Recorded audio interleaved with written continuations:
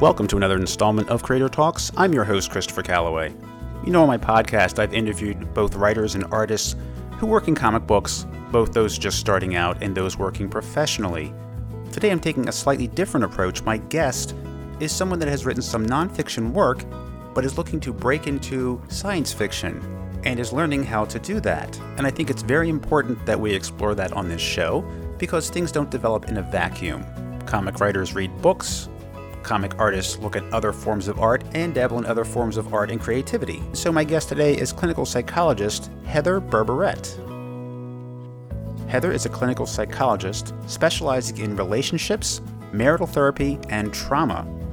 She did make a contribution to the review book Outside In Make It So, which reviewed the Star Trek Next Generation episodes and movies, and it also contained other essays about the show.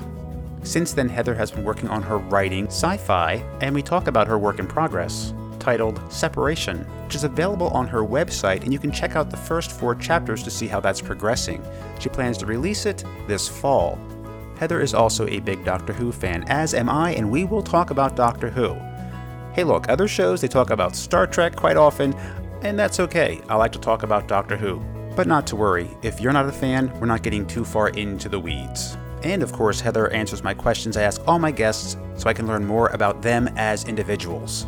So please welcome my guest, Heather Berberet, writer of Separation, here now on Creator Talks.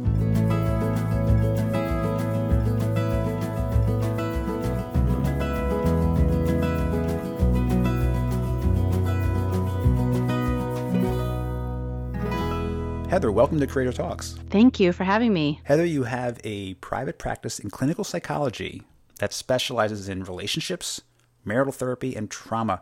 You've been married to your wife for about 20 years, and you have a 12-year-old daughter. I say this to put it in context of what stage you are at in life.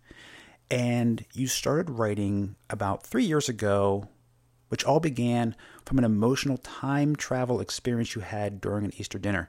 Would you please explain what that experience was and why afterward you decided to start writing your own fictional work? This is one of the craziest stories of my life, and I have a few of them. But I was just sitting at Easter dinner with my dad and my wife and my daughter, and we were just chatting. And I said something about how hard it had been for me to turn 47. And there was just something about that number that just felt significantly older to me. So I didn't have it at 40, I had it at 47. And my dad kind of pauses and he looks at me and he said, "Well, you're only 46. And I, of course, have to be a smart ass. And I say, "Dad, I know how old I am." I mean, honestly, it was like I was 16 again, as we do. And he looked at me and he said, "Well, I was there. I remember. I'm pretty sure you're only 46. So I have to I get all red in the face and I kind of sputter, and my daughter and my wife are laughing hysterically at me. I tell myself I surreptitiously pull my phone down. I'm sure they were all watching me. And I kind of downloaded an app really quickly, like, "How old are you?" or something like that. Because I don't trust my math. Math's not my strong suit. And I dial it in and they're like, and the app tells me I'm 46 and I am utterly stunned. I mean, while intellectually I know that no time travel occurred, emotionally it absolutely felt that way. I felt like I got a year of my life back. I don't know how long I had been advancing myself. It could have been years for all I know. Well, I know when I turned 40, that was actually my 40th birthday. So it could have been as much as 6 or 7 years that I'd been, I don't know. Anyway, this tells you a lot about my mental state. So it really was pretty overwhelming. And one of the things I noticed arising out of this feeling of do-over was an urgency to make it count, right? To take that emotional energy that had been generated and put it towards something. Because life is busy and full, and you don't get renewal energy all that often, right? So I realized that the thing I had always wanted to do was write. I have a very clear memory of being in grade school and walking to school, and I think I was relatively young because I wasn't taking the bus yet. And remember thinking that one day I'd be a writer, but also clearly thinking I hadn't lived long enough to have anything to say. So I decided that I was going to use that experience to get over my fear and get over myself and start writing. Also, probably about a year before that, I had had a pretty powerful dream that had a complete story arc in it that also was very emotional, which was the motivation or the story that I started writing about. And so I had this full arc of a story in my head. What I decided to do was do NaNoWriMo that year. So, Easter is probably in April. So that following November, I signed up for NaNoWriMo, which is National Novel Writing Month, if people don't know, where you commit online to writing 50,000 words. And it's a great online support community. There's a lot of motivation. There's a lot of tips and help if you do the program, and it's free. So I did it and I completed it. I was as proud of writing those 50,000 words as I'd been of getting my doctorate. So that tells you something. And it was a great sense of achievement. And I found that I really, really enjoyed the writing process a lot. I think it is so fun to write, and I never thought I would feel that way. So that's my story. So I've done 3 NaNoWriMos. I completed the novel, which was really a pile of 150,000 words. Then I joined a reading critique group. We have a really amazing writing community here in San Diego, and there's a nonprofit organization called San Diego Writers Inc., and they offer a vast amount of programming for any kind of writing you want to do. And so they have reading critique groups with successful professional authors. So I joined one, and so I've been taking those 150,000 words and learning to craft them into something that maybe somebody might want to read one day. I definitely learned that having a story idea and communicating that to somebody else in a way that's enjoyable are 2 totally different things that have nothing to do with each other. So that's my story. Thanks for being on the show. Yep, it's been great. See ya. But there's more. You are published as a nonfiction writer, contributing to Outside In Make It So, which contains new perspectives on the 174 Star Trek Next Generation episodes and the movies, and you wrote one of the reviews in the book. Which one was that? I wrote commentary on the episode Legacy, and my chapter is called Deal Me In. And so this is the story where we meet Tasha Yar's sister, and she ends up being a pretty complex character. She's kind of not a double agent, but she plays the crew for her own agenda. This episode opens with one of the poker scenes, which is why I've been a Star Trek fan my whole life. The camaraderie among the characters and the cast is part of what's always appealed to me in a pretty emotional way. So it opens with a poker scene, and then we go on to have the adventures of the crew, and there's rebels and resistance and fighting and all that juicy stuff. Legacy isn't one of the most popular ones. It's certainly not one of the ones that makes anybody's top 20 list. But for me, as a kid who didn't know she was gay, looking back, I can really identify that how outside I had felt all my life, how I didn't quite fit in. I also have realized more recently that I didn't fit in because I was a total nerd as well as queer. So there was lots of ways I was different from the other people in my school. But that combination of having that poker game and then Tasha's sister is really sexy in that kind of butchy androgynous way. She wears those big 80s shoulder pads. She's got that kind of very sexy 80s hair. And you look back at reads now, very lesbian, even though at the time I think it was 80s. But there's lots of, I think, lesbian signaling in that character, which I also believe I responded to, even though I wasn't out even to myself at the time that TNG was airing. This episode aired. I just wrote about that sense of how we can feel a sense of belonging in our media and our social media now in a way that can be hard sometimes when the people around you don't sound like you or look like you or care about the same things you care about. So that's what my little 500-word essay is about. Now I have to go back and watch that. It's not the best episode in the world, but if you look at it through my eyes. How did you secure a place in the book? Oh, this is great. So I was at Gallifrey 1, which I'm now a devoted attendee to, but this was my first Gallifrey, and I went alone, and I had been listening to Reality Bomb the podcast, which I love, and Graham Burke and Robert Smith, ? That's how he writes his name to differentiate himself from another Robert Smith. Anyway, we're holding a coffee clutch, which at Gallifrey One is a chance for 12 people to meet for an hour in a really intimate setting with creators and just just talk about their lives and their projects. And so Graham Burke and Robert Smith were doing one. And so I signed up for it. And there was only two of us. There was me and David Barsky, who I've also since become friends with, and Robert and Graham and I. And we just chatted and talked about their projects. Outside In is one, and just had really a fun time talking with each other. Then a few months later, Robert contacted me and said, I've got a couple slots left in this book. Do you want to write one? And of course I did, because awesome. And I hadn't had a lot of opportunity to do writing within the fan communities yet. I think of myself a bit as a tween, as a fan. I leapt on that opportunity. And then he's asked me to do another one. We have a Buffy edition of it coming out soon. And so I wrote an essay on the episode as well. Well, now that you're getting into writing fiction, is there anything that you picked up, either in terms of writing nonfiction or from the business side of publishing, that carries over into you writing fiction work now? I feel like these are super different worlds. I mean, so far, the nonfiction I've written has been on my blog, or it's been invited, or I did 2 years ago have an essay in the San Diego Comic-Con official souvenir book on Wonder Woman. So that I submitted for and it was selected. But for fiction, there's this whole world of agents and editors, and it feels very daunting to me. So I'm trying to get a manuscript that I feel proud of, and then I'll enter that world. But so far, it doesn't feel like they cross over much at all. So I don't know, maybe you have some ideas for me about how they might be similar. I'll let you know when I figure it out. Okay, good. Which I haven't yet. Let's talk about your sci-fi novel in progress, the one you're writing called Separation, and you're targeting for publication this fall, hopefully.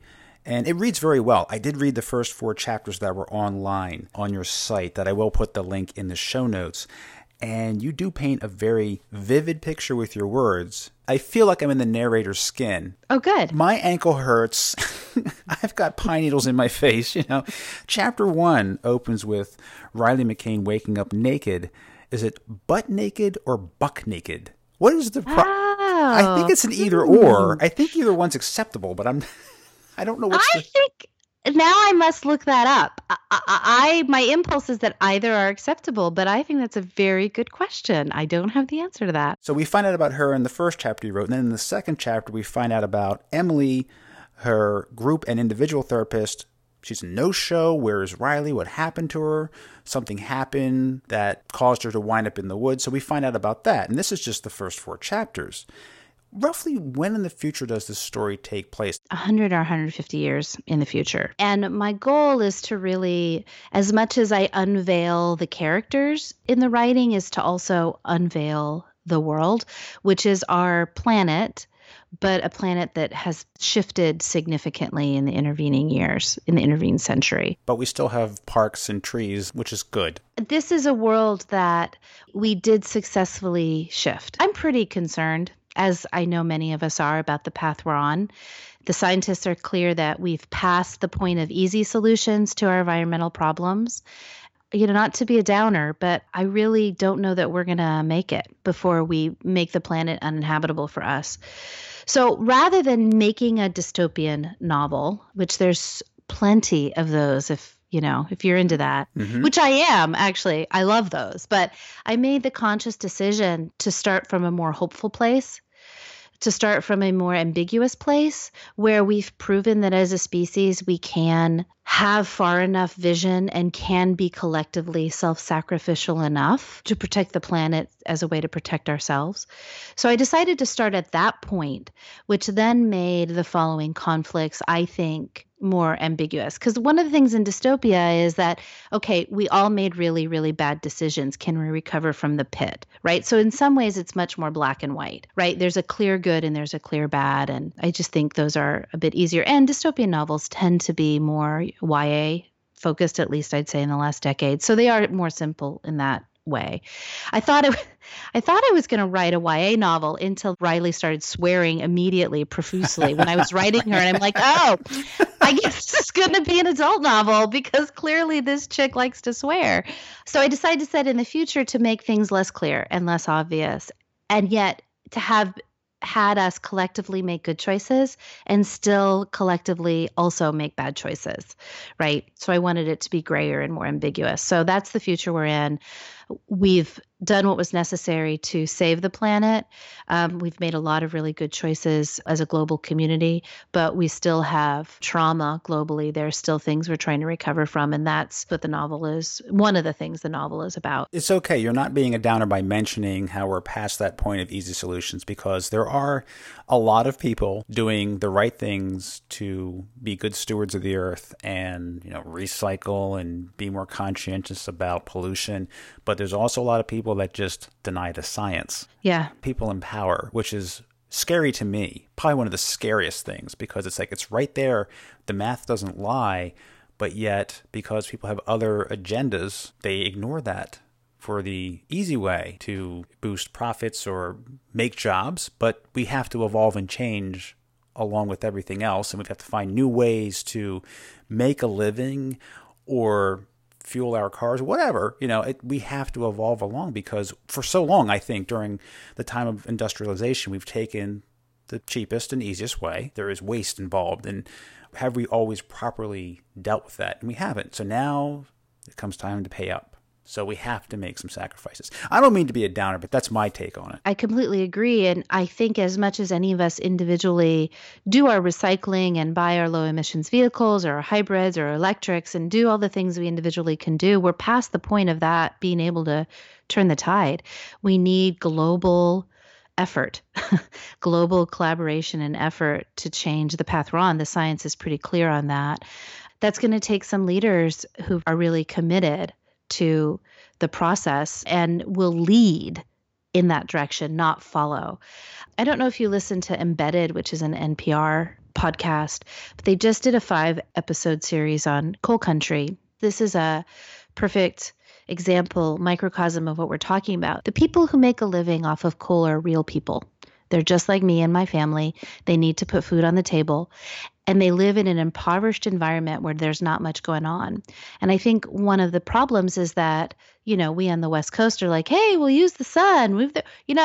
Stop coal, bad coal. Well, I don't know if it's millions of people. I suspect it's millions of people depend on that to be able to exist. So our job is not just to not use coal. Our job is to care for the people that depend on that usage and find new ways for them to put food on the table. And I think it's that comprehensive, collective, there's multiple problems to solve at the same time, and we just don't put our effort towards it. We don't see it as complicated a problem as it is. So anyway, I just skipped all that and just said we figured that out. We're on to new things. Yeah. I'm a trauma specialist, and I understand deeply how profoundly trauma affects not just the individual organism that was traumatized, but how it affects the family systems and the community systems. And so in this book, yes, we were able to get together to fix things finally, but we collectively are also traumatized by what happened before. And so this book in some ways is part of the continued echoing of the trauma that was experienced. And how do we deal with that as well? I don't know. That's the idea. Okay. Like I said, good ideas and actually communicating them in the way that someone wants to read, those are two totally different things. As I said, the first 4 chapters are online as working drafts on your website, and that is Doctor Who on the Couch, and I will definitely get to that. I'm not going to leave that hanging out there. Now, what I find interesting is it's a work in progress, and that made me think of the individual who wrote The Martian, Andy Weir, and he did that first as a self-published book online in chapters, and then as he went along, he'd get feedback from people, particularly scientists, and would say, well, actually, this is the way that would work. And he kept refining and refining the book until the final version, he had all these things buttoned down based on feedback that made it more realistic and grounded.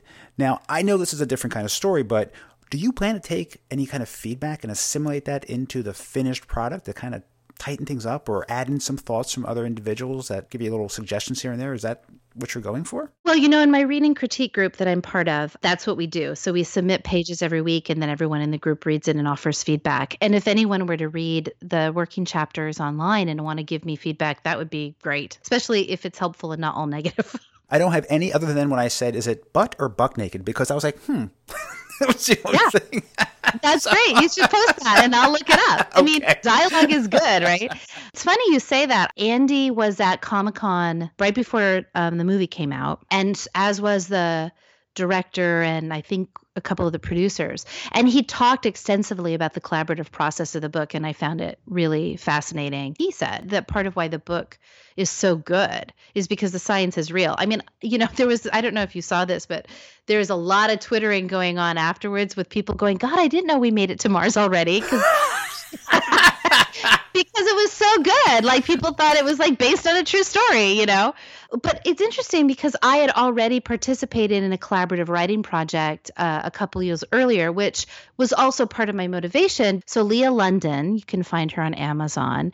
She and I went to high school together and we're Facebook friends. And I saw that she does what's called collaborative fiction, where authors the whole intention is to write the book collaboratively. So they'll get a group of people together and they'll post chapters and we'll offer feedback, and the author will use those ideas and critiques in the book. So Leah was starting a new book and I kind of jumped on and really loved the process of helping her write. And I didn't write it. Let's be super clear. I had ideas. She took them or she left them. These are Leah's books. I had so much fun with the first book. I really pushed her to write the second, and then she wrote a third. It's the Pearl trilogy. They're all on Amazon if you want to check them out. That process really gave me some courage because she liked my ideas. And I realized that I had ideas that were good, that I could be creative in that way.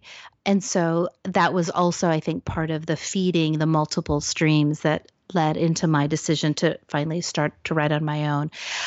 I don't plan on writing the novel collaboratively in the way Leah did by posting chapters and with a group of people. But I certainly love the feedback because I think my ideas about trauma and recovery and connectivity and relationship and oneness with self are important. And if people can connect to those through the medium of fiction and storytelling, then that would be awesome. So I'd like it to be something people want to read.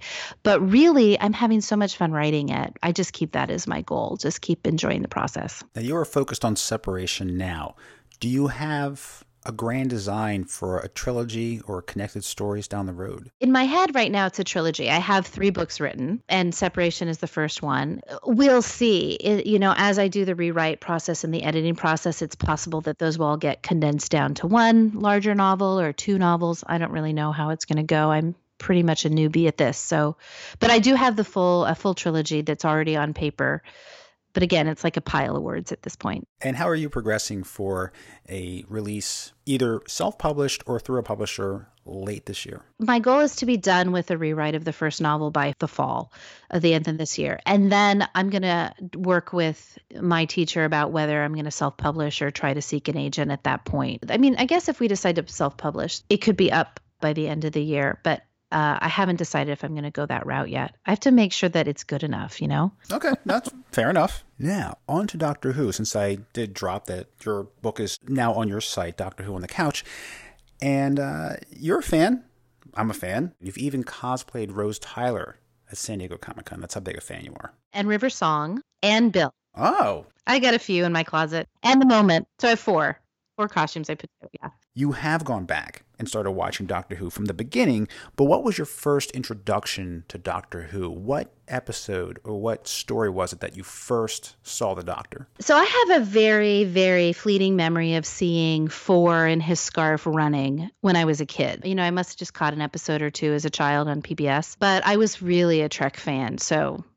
Plus it was British and it was weird, and it's like, it's not Star Trek, so, After I'd kind of come out as a nerd about 6 or 7 years ago at Comic-Con, I was standing in Sales, which if anyone's been to San Diego Comic-Con, it's the big central area. It's one of the places the cosplayers collect. And I was looking at everything and I realized I felt so at home. And honestly, it hit me like it hit me when I was a lesbian. I was like, oh, these are my people. I'm a total nerd. It all makes sense, which is exactly the thoughts I had when I realized I was lesbian. So it's very strange. So I've had two big coming outs in my life. One is lesbian, one is a nerd. But anyway, that year was Matt Smith's last season as 11. I actually saw him on a panel of like, I don't know, I think the panel was called something like Sexy Boys of Sci-Fi or something. I don't know.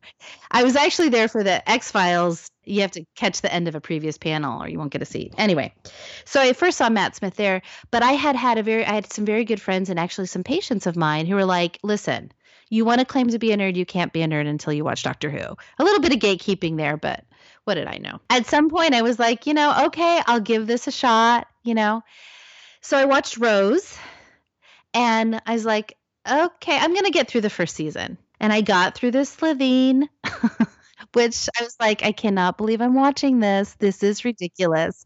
Slime-covered farting aliens. Is this actually on TV? But by the end of the first season, I had completely fallen in love with Rose. The message of you don't know what's going to happen today, because the TARDIS lands and they don't know where they are and they don't know what's going to happen, right? And Rose would step out of those doors, rubbing her hands together in glee, saying, bring it on. And that message, I think I really needed to hear in that time of my life. It really inspired me to see life as an adventure.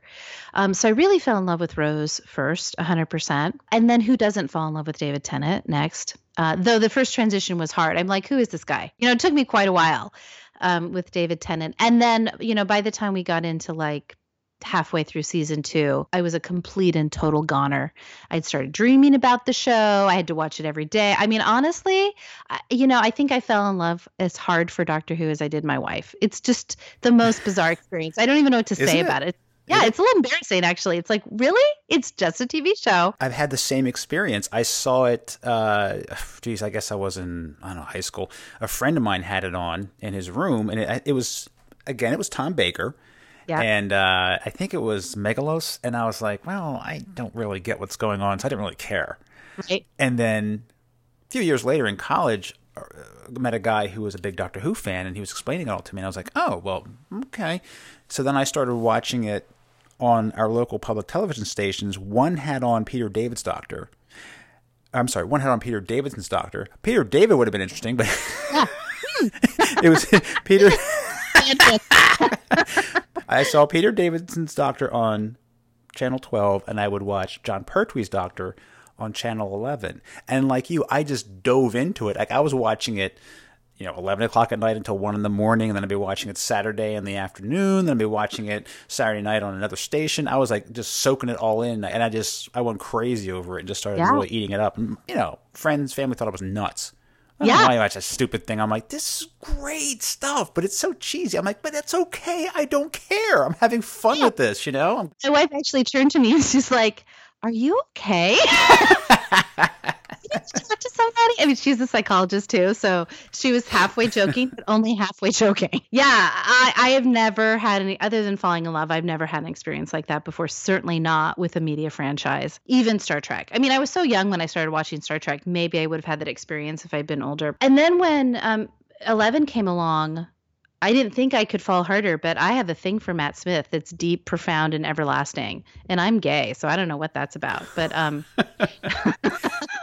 is it your favorite Doctor? I feel relatively confident Jodie will be my favorite Doctor soon, but I could watch Matt Smith all day long. I think he's brilliant, and there's something about his old, the old man in the young body portrayal that snags me pretty hard. I even saved the 50th and the final episode till right before. I just waited till right before the Deep Breath, so I didn't have some long lag time. But Peter Capaldi's my first Doctor live, right? So I went to the cinemas for the theaters for Deep Breath, the showings of Deep Breath, and took my wife, and she looks at me afterward and she's like, I'm sorry I'm trying, but I just don't get it. I don't think Deep Breath is a very good jumping on point, actually, even though it's a brilliant episode. Watching PCAP live, and then when I was, done with the past episodes, I decided to go back from the beginning. And I said for a while, I'm not falling that hard. I'm not going to go back and watch the old episodes. I'm not that crazy. Well, it was only a few months before I started doing that. So I've watched all of it. I've listened to probably about a fourth of the telesnaps, reconstructions, and I'm getting to those slowly. Those are harder. Those are harder for me. They don't hold my attention as well, but I do like them. I find I have much more appreciation for them now than when I was first going through and kind of watching them, the classics in order. I have a bunch of those on videotape. A group of individuals, and I don't know if they still exist right now. It's called Loose Cannon. Yeah, I've watched all those. And do you have a favorite classic Doctor? Two, obviously. Okay. I mean, come on, because anybody else is. No, I'm not going to say that. Yeah, Patrick Troughton's a miracle. And he's very similar to Matt Smith, right? I also love Seven. Ace is my classic companion in my heart, though I also adore Zoe. Titan has a new comic out about the Seventh Doctor. I just got it this week. Oh, is it good? It's very good. Yeah, I love the art. I don't have it in front of me. I can't quote to you who's writing it or the art. I usually have the stuff in front of me, but it'd probably be something you would like if you are a big fan of the Seventh Doctor. Hi, folks. I'm interrupting the interview to bring you this information that I should have had at my fingertips and that I promised Heather I'd let her know. That issue I'm speaking of, the Doctor Who Seventh Doctor story, is called Operation Volcano. It is a 3-parter published through Titan Comics, and here's what's important about it. Andrew Cartmel and Ben Aronovich have written this 3-parter.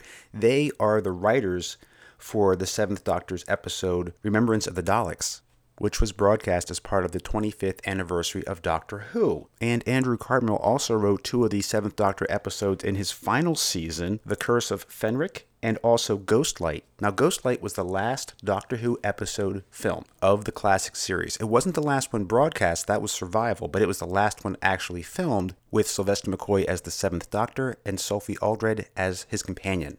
Now, those 3 episodes in particular, Remembrance of the Daleks, Curse of Fenric, and Ghostlight, reveal a darker, more Machiavellian Seventh Doctor, something I really wish we had seen more of in the series and probably would have had it been renewed. However, that aspect of the Seventh Doctor would be explored further in the Virgin novels and BBC novels before Doctor Who's return to television in 2005. And Operation Volcano through Titan Comics is based on that version of the Seventh Doctor. One more note about Operation Volcano.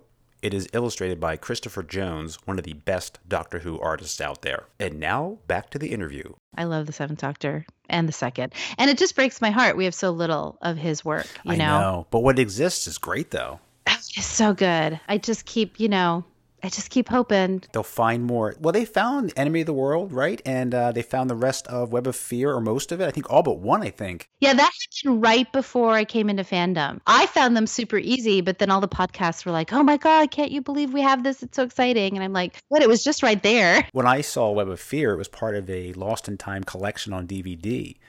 So I think I only saw one episode. That's all that existed. I think it was the first episode. And I'm like, I want more. I want more. So when they found those, I was super excited. I know it's out on disc now, but I downloaded it off of iTunes. Yeah. I want to see this right now.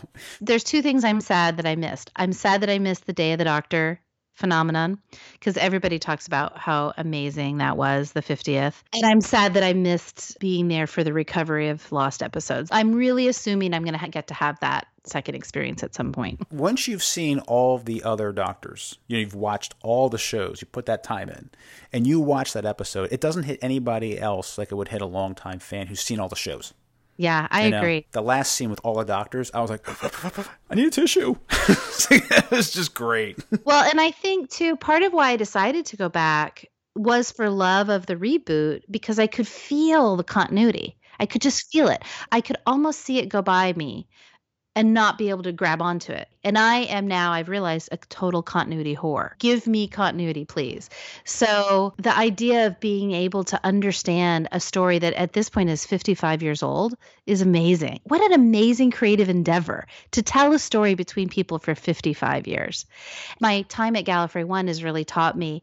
I hear it's different in other fandoms, so I think this might be somewhat unique to Doctor Who, but that it's such a collective storytelling process. The people who tell the stories were the fans. They were me. It really is a community of people telling the stories that are important to them, and they've been doing it for half a century. And I just find that really compelling and awesome. I love the history of it. I love the variety of having all those different Doctors. I love watching it evolve over time, some of them being a little snapshot of history and pop culture. I just love everything about it. Now, you have a blog, Doctor Who on the Couch, and you're writing about the psychology of the time-traveling Doctor. Tell me about the blog. Thank you for asking. Once we got into season 8, I was bursting to talk to people about PCAP and what was happening on the screen. And I wasn't very immersed in the community. I wrote a couple emails to some of the newsletters, but I didn't get any responses. And then it just occurred to me that I could start a blog. All these other people start blogs. I could start a blog. So I did. It's called Doctor Who on the Couch. I have a lot of fun playing with miniatures. Because I make a little photo of something about the episode on the couch. And of course, the couch is the Freudian idea of psychoanalysis. I write every week when it's on air, and then I'm pretty sporadic in between. I have intentions to write in between, and life takes over. I find that as a psychologist, I have a pretty different perspective on the world. It's part of the hazards of the trade that over time you come to see people's motivations in pretty complex and broad ways. And so I found that I was understanding episodes very differently than the people I was listening to on podcasts or in newsletters or talking to one-on-one. And I knew that my perspective was informed by psychology, by seeing patterns of relatedness and motivations in people that, if that's not your trade, you don't think of it that way. So I just started writing kind of psychological analyses on each episode. The first ones are really long and complicated and in depth. And a couple people were like, I like the idea, but I can't get through that. I'm like, okay, got the message. So I try to pick one or two ideas about each episode and about the arc of the season that I'm not hearing people talk about that I see super clearly. And then I try to write about that. In the last season, I really saw the story about the broad arc of the season was about this idea of growing up and a psychological process we all go through called differentiation, when we begin to see ourselves as a separate entity from our parents and become our own person. And I track through the episodes how that's happening between Bill and the doctor. I mean, we even have an episode where she's literally moving out and he's helping her move because she's moving out of home and joining her friends, right? And knock, knock. And nobody else saw that. Nobody else talked about it that way, but I saw it and I talked about it. And when I've talked to other people about it that way and they go back and watch it, they're like, oh yeah, I totally see that happening. So I just do stuff like that. I pull out threads that a non-psychological person probably wouldn't pick up on and talk about it. And mostly I have fun getting to write about it. So for fans, when you go back and watch those episodes again, go to the blog. It'll just give you a different perspective on what's happening. And I believe, these stories are coming out of a human mind. They're essentially Rorschachs. Now, whose Rorschach it is, I don't know. Even when a script is just Stephen Moffat's script, he had input from lots of other people about that story and those words. They're like a collective Rorschach of the production team. So you can't say it belongs to any one person, and I would never do that. But it's definitely giving you a look at the creators of the show as well. I mean, when we write, we're not just telling a story, we're sharing ourselves because that story comes from inside that mind. So I think about it that these are real human stories, right? These are real people's stories translated into fictional characters and fictional storylines, but they're real stories about real people somewhere at some point. Now, I know you haven't read a lot of comics, and I'm curious if you've seen the ones or have read the ones that were done through IDW about the Next Generation and Doctor Who that crossed over. I haven't, because I came on after Titan had already gotten the license. So I've read a few of the Titan ones, but I haven't done any of the IDWs, none of the old stuff. Something you may want to check out, I recommend, because Scott and David Tipton wrote it, and J.K. Woodward, who I've had on the show, actually did the art, and it's painted art. Ooh. Yes, and very good likenesses. It was the Matt Smith Doctor that's in the book. Oh, right. Oh, you mean the Star Trek crossovers? Yes. Sorry, Next Generation. Right. I've heard of those, but I had not read those. Yeah. You should put the links in the show notes so I can find them. I will do that. Yeah, they did one recently, Mirror Broken. Cool. Yeah. If you haven't read them, I'll put the links in. They're very good. Fully painted, incredible stuff. Let's discuss another doctor, what he did, William Moulton Marston. You did mention you had written something about Wonder Woman in the San Diego Comic-Con program. I did. The essay, this was back in 2016, How Wonder Woman Helped Me Find My Superpower. And it's on your professional website, and I'll put a link for that in the show notes as well so people can read the whole thing. When Linda Carter played Wonder Woman, and I remember watching the show too back when I was a little kid, you were in third grade. Please tell me why she had a profound impact upon you and how it influenced your chosen profession. I loved Wonder Woman and the Bionic Woman. Those were my girls. They were on at the same time. they're probably, if I were to do a survey, I should have done this when I wrote that piece. I bet they were the two most powerful women on TV. That would be my guess. There was something about being able to save the world that really appealed to me. For Wonder Woman, she was unbelievably beautiful, which I think also appealed to me as a child who later became a lesbian or realized she was a lesbian. I think there was just so much about how she presented herself. Even though at the time, I didn't know that it was so campy. I was like, I don't know, how old are you in third grade? 8, 9? Camp was not a thing I understood. I also loved the Batman and Robin stuff from the same time, right? It was in syndication by then. But, camp wasn't a thing I understood. I just loved it all. I just loved saving the world and being powerful and kicking ass with the bad guys. I think for Wonder Woman, as I look back, she has a real transparency to her, a real vulnerability to her.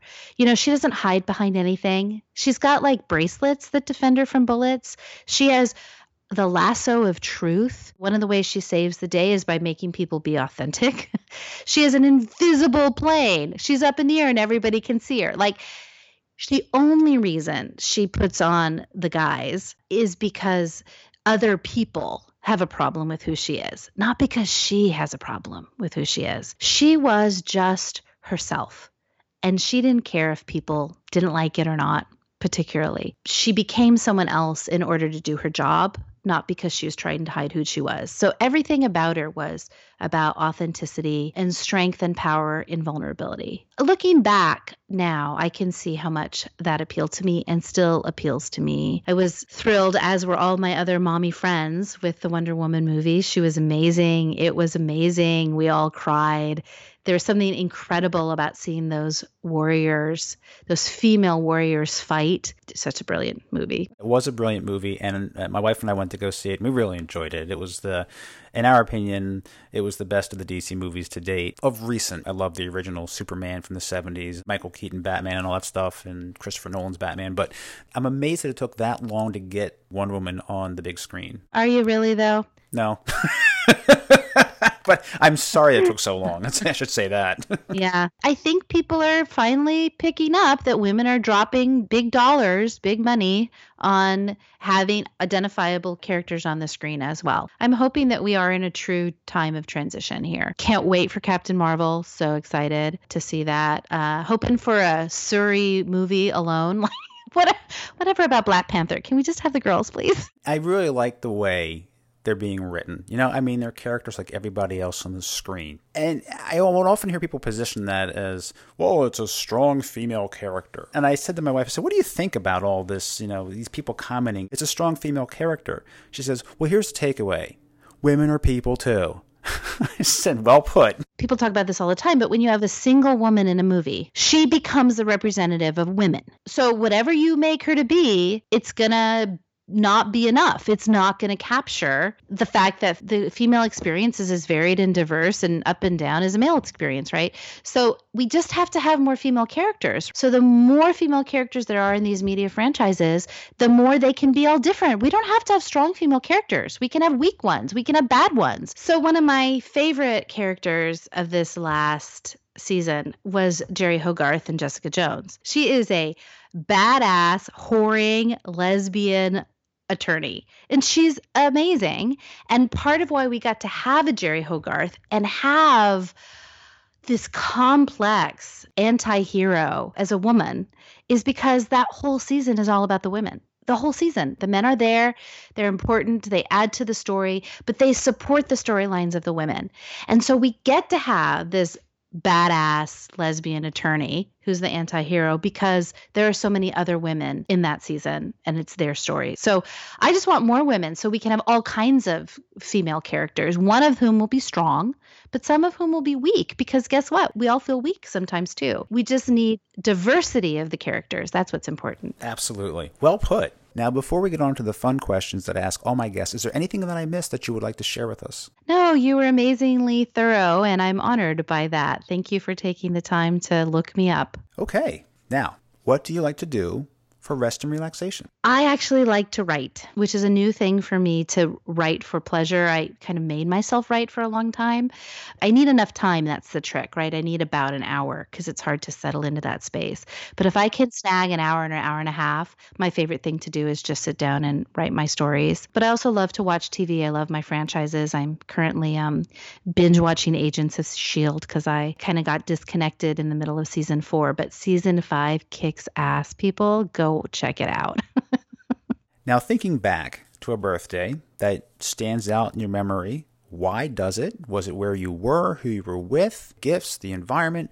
Which birthday stands out for you? So I have a great 16th birthday story. So I was, sophomore, junior in high school. My birthday fell on a school day, and 2 of my friends kidnapped me.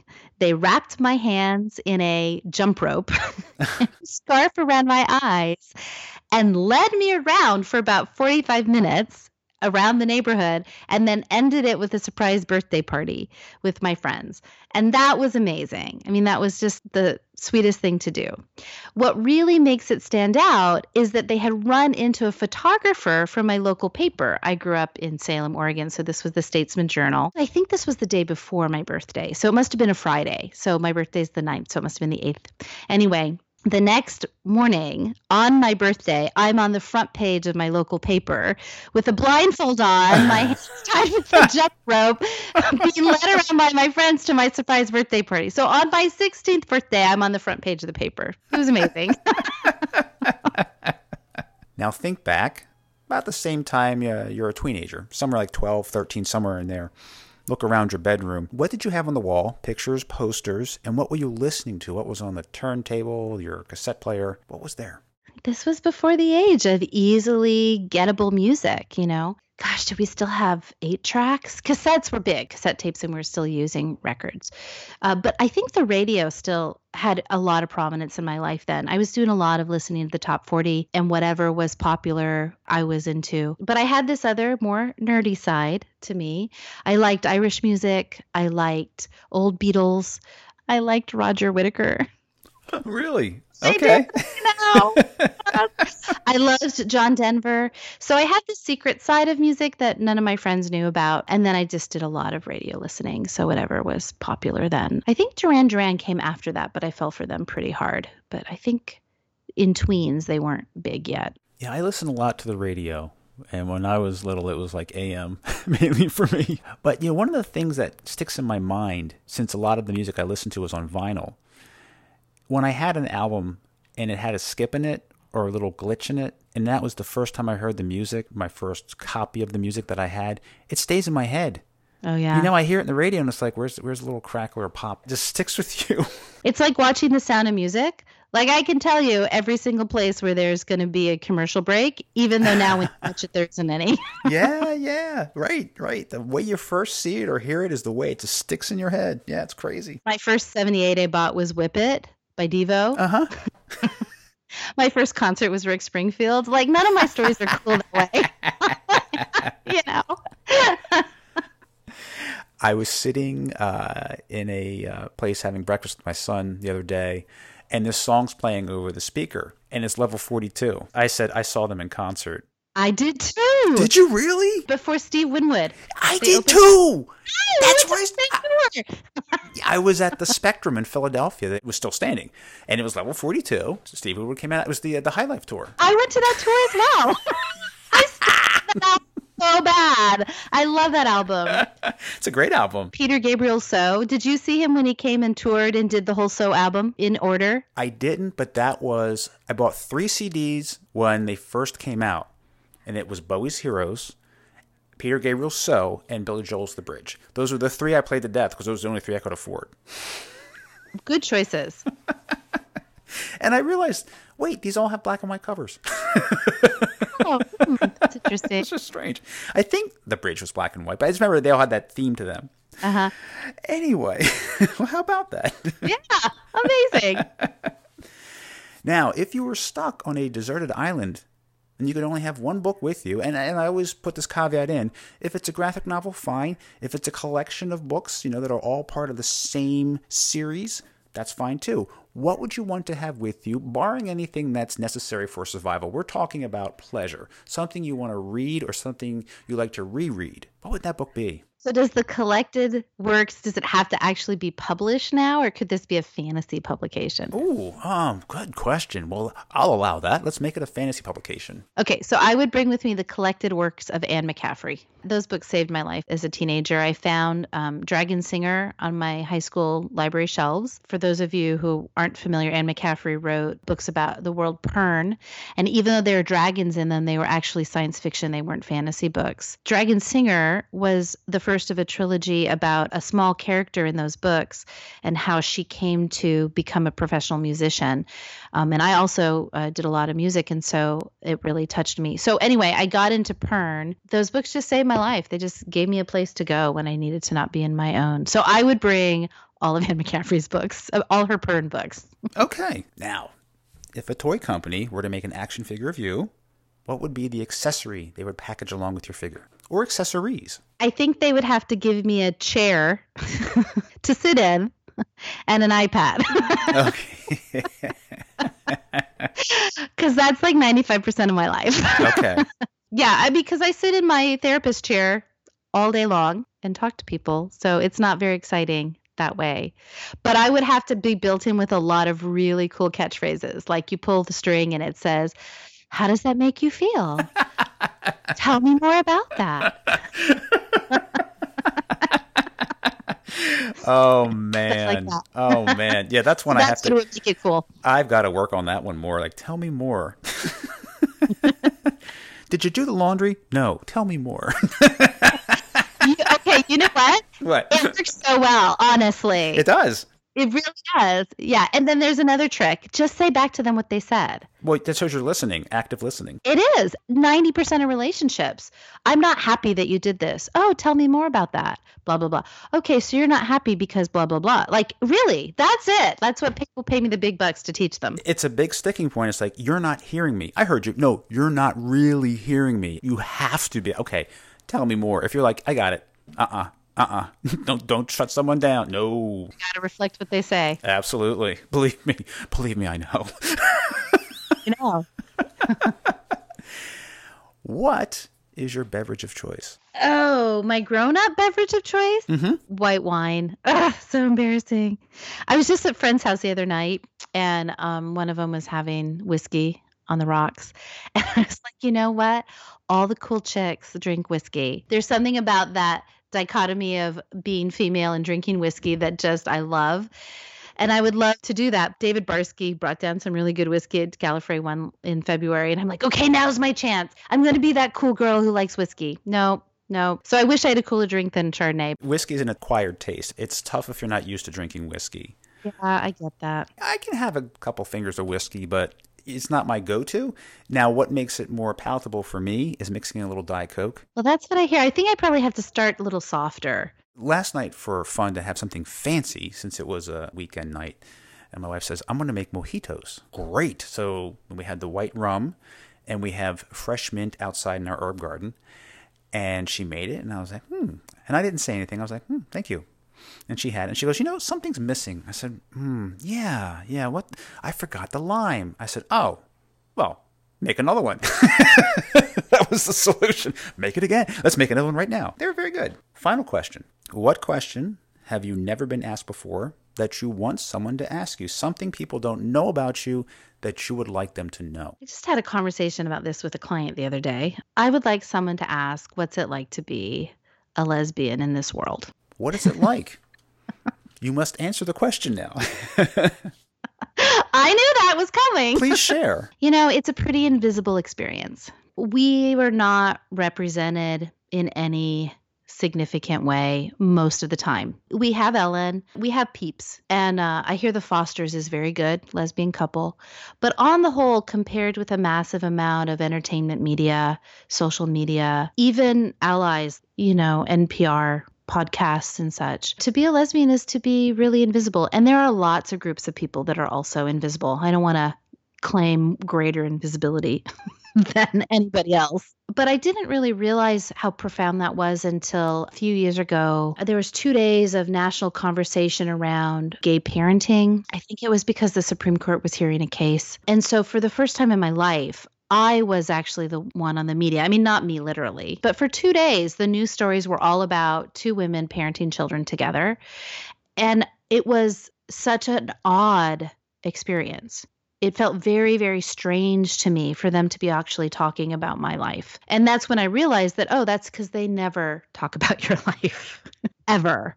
There's no show centered around very few queer people, period. But most of the time in media, when there is a gay character, they're usually men. 2 years ago, much more recently, I finally watched The L Word, which I had never watched because when it came out, I was a poor graduate student and couldn't afford Showtime. And that also was a life-altering experience. I never had the experience before of having my story, again, the focus of attention. And again, hadn't realized how invisible I had felt until that point. Again, I think this ultimately goes back to what we were talking about in terms of lots of different kinds of women and lots of different kinds of characters. The diversity of human experience is broad and it's fascinating and complex. And I think it's very interesting. And I would really love to see in all forms of our media, whether it be written comic books, novels, TV, movies, I'd like us to just really start talking about lots of different kinds of stories and apply all these amazingly creative minds to all the different stories that are out there. I think it will be a powerful way to create empathy and compassion between people who don't come in contact with each other and don't know each other. In the same way that listening to these stories on NPR about coal country and the individuals that rely on coal changed how I understood them and that problem. So yeah, I'd like to see more of my stories up there, but I'd like to see more of everybody's stories up there because it's really hard to feel invisible. Because that means ultimately in the psyche and in the human heart, unimportance. And I don't think that's true. I think we all are important in our own way. And we all have to say, tell me more. We all have to be listening, wanting to find out more about others. That's a step in the right direction. That's right. Heather, this has been great. I've really enjoyed it. And I'm looking forward to seeing whatever form you choose for Separation to come out. Thank you so much for that and for having me on your show. Okay, next week on the show, I have a special guest. Don't want to tell you who it is yet until I have it in the can, but I think you're going to really enjoy this one.